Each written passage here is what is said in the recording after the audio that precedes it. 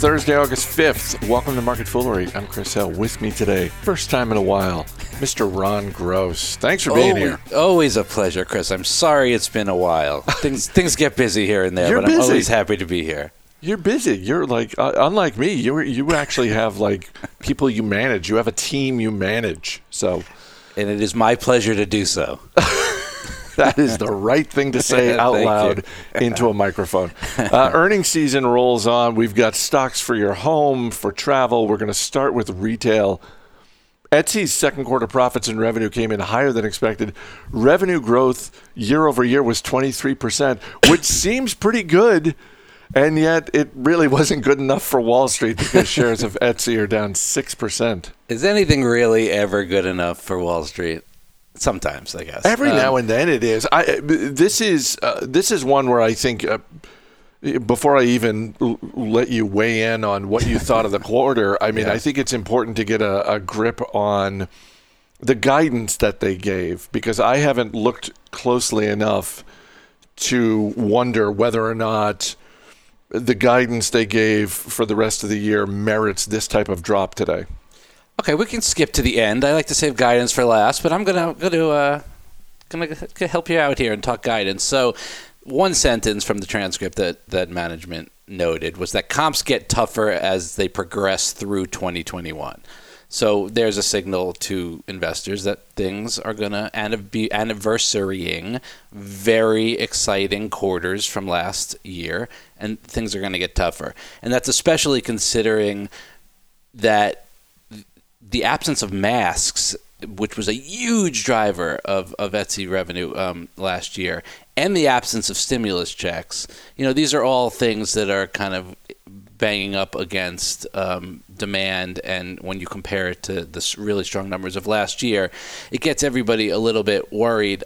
I find it interesting because you should realize, obviously, if you're looking at an online retailer, that there's anniversarying of pandemic results that are going to happen. And as long as there's no impairment of the business and things look on track, then you really shouldn't be that concerned. In fact, when you think about someone like Etsy, they got to pull forward 38 million new buyers in 2020, right?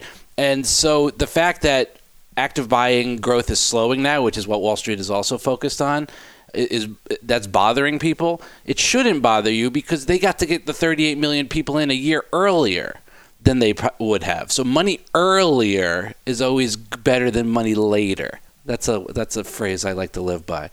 So as long as the pull forward doesn't impact your business later on, there's nothing wrong with it happening earlier. So there's a lot of folks, investors, focusing on the guidance and the fact that active buying growth is slowing.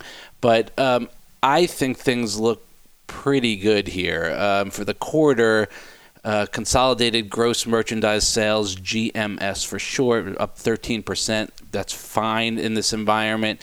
If you remove the impact of masks, the Etsy standalone business grew 31% year over year. Again, strong results. On a 2-year basis, that's 153% growth if you remove masks. So things are fine here. Revenue up 23%. They did add 8 million new buyers. Again, that's less than people would like to see because they're used to seeing that huge growth from last year. I think that's unrealistic to expect that.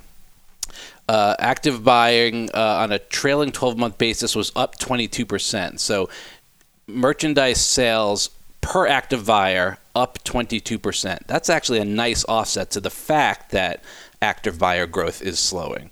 And you saw net income tick up a bit to about 2%.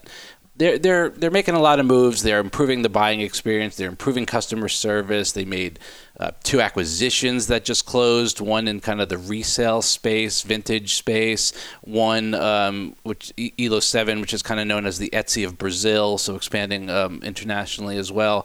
I don't think the stock should be really taking a hit on this. I don't see anything that's troubling. I just hope nobody's surprised. Just don't tell me any investor is surprised for Etsy or any, as you indicated, any online retailer that they're coming up on tough comps. Like if you don't already know that, then you're clearly not paying attention. And for better or for worse, the whole thing of masks and people buying masks off of Etsy. I don't know if you've looked at the headlines recently, but mask sales might be ticking back up over the next 6 months. So true. Yes, exactly. Have you ever personally bought anything on Etsy? Not masks, but sure, I've bought stuff off of Etsy a few times. Yeah. It's it's a great experience, and it's stuff you can't really find anywhere else. So I mean, I think that's part of what's compelling about this business. If you're looking for something that you can't readily find somewhere else, is Etsy your first shot or is eBay your first shot? I will go to Etsy before I go to eBay. Okay. But I will probably go to Target.com before I go to either of the, depending on what the item is.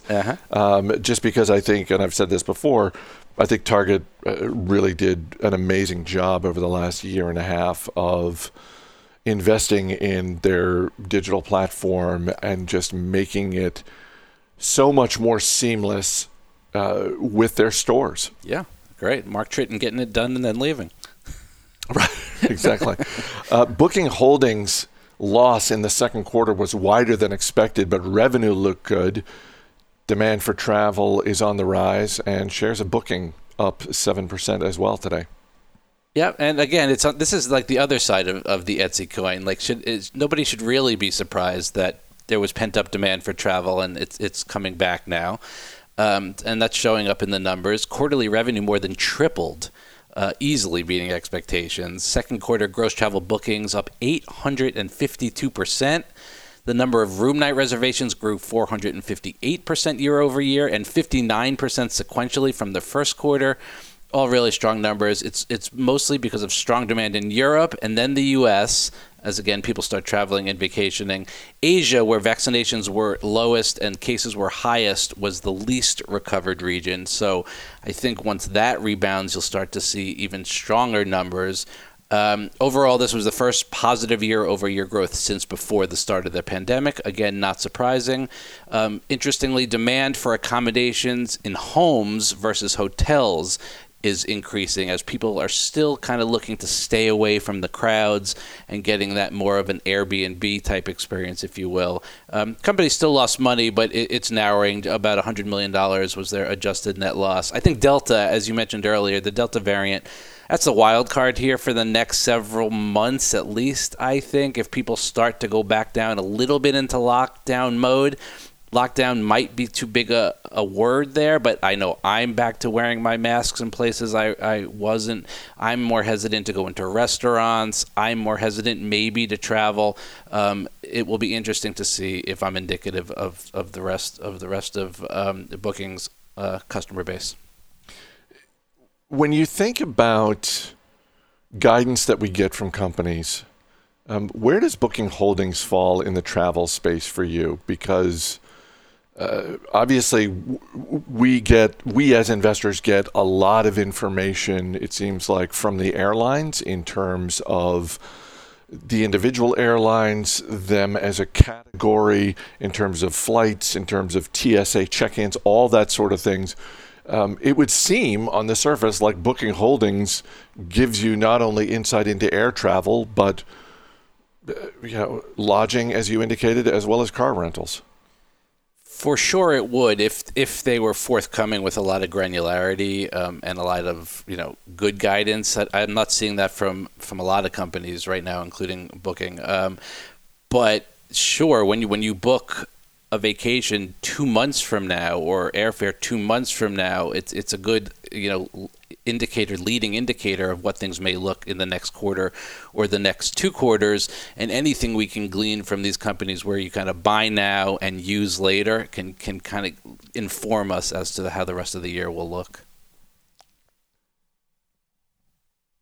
I have more questions on travel, but then it would turn into an episode of Industry Focus. And I have a similar question to my Etsy question. Are you a person that books travel or hotels through these Booking, Expedia type websites, or do you go directly to the hotel? I have no brand loyalty when it comes to travel. I am not a member of, Bonvoy or whatever Marriott is calling their rewards program. Yes. I am very single focused on, I have this trip. I will look at different airlines. I will look at different websites, including individual hotel websites. I'll use Expedia, anything. None of them have won me over in the way that other businesses in other categories have won me over. Okay. You? Yeah. Well, I think you're probably more normal than me. I tend to go directly to Marriott, for example, because I am part of the Bonvoy program, and you get the points and the rewards, and you're trying to work the system and get the best deal you can. So I do have some loyalty there, and obviously companies like Marriott hope more and more people do. I typically do not go. Like, I'll go to Kayak and check air prices and things like that, but I typically won't use a Bookings or an Expedia. But I think I'm in the minority there. And I'll never use Trivago because that guy in the commercials is just way too annoying. I haven't seen that guy lately. Maybe word got through. Wayfair second quarter profits were much higher than expected. Shares of Wayfair up more than 8% this morning. This is, you take these together and it's a little confusing because on the one hand, we've got people leaving their homes, travel demand is up, but you look at Wayfair and it's like clearly people are buying stuff for their homes as well. Yeah. I mean, a great 2-year run helped obviously by the pandemic. Nothing special happened this year at all until today. These numbers clearly beat expectations. The results were not great when compared to pandemic level numbers, but again, we should know that. We should be expecting that. I don't think Wayfair can be blamed for that. I don't see any material weakness in the business.